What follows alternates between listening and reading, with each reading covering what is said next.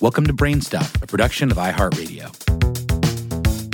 Hey, BrainStuff, I'm Lauren Vogelbaum, and this is another classic episode from our erstwhile host, Christian Sager.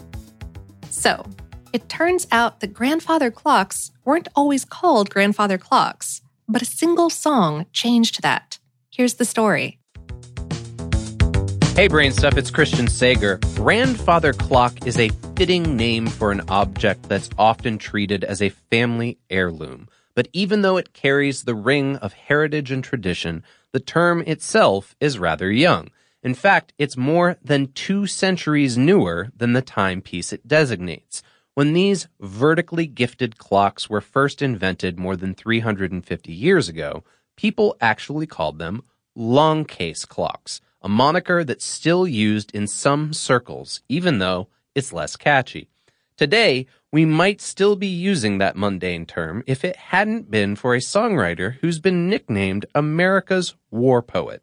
So, how did the term grandfather clock come about?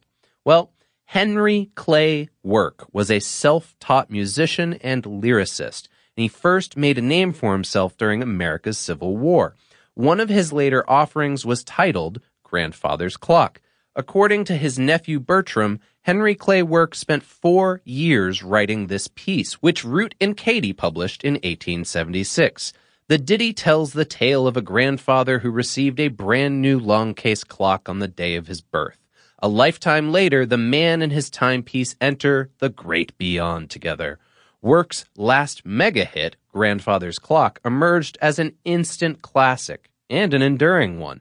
It sold more than 800,000 copies, and the song made its author $4,000 richer. In latter decades, it was covered by Johnny Cash, spoofed on a Prairie Home Companion, and even remixed for the soundtrack of the indie video game Five Nights at Freddy's 2. On top of all of that, the Oxford English Dictionary credits this song with popularizing the term grandfather clock. And so, Work's song inspired a new nickname for a centuries-old timepiece. But what was it that inspired the song itself? 2 theories are out there. The George Hotel of Piercebridge in North Yorkshire, England, claims that grandfather's clock was conceived right in its lobby. Work once stayed there while traveling through the UK in 1874.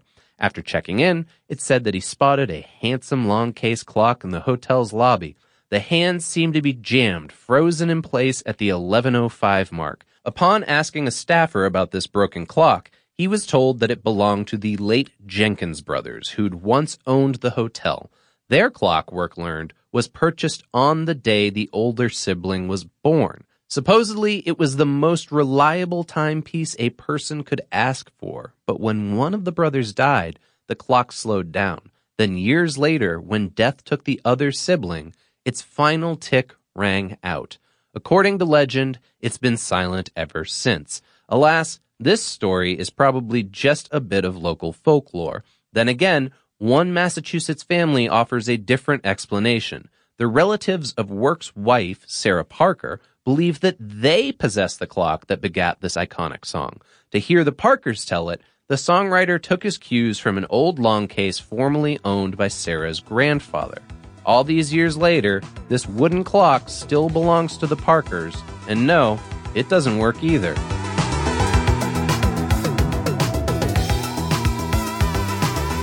Today's episode was written by Mark Mancini and produced by Dylan Fagan and Tyler Klang. For more on this and lots of other topics, visit howstuffworks.com.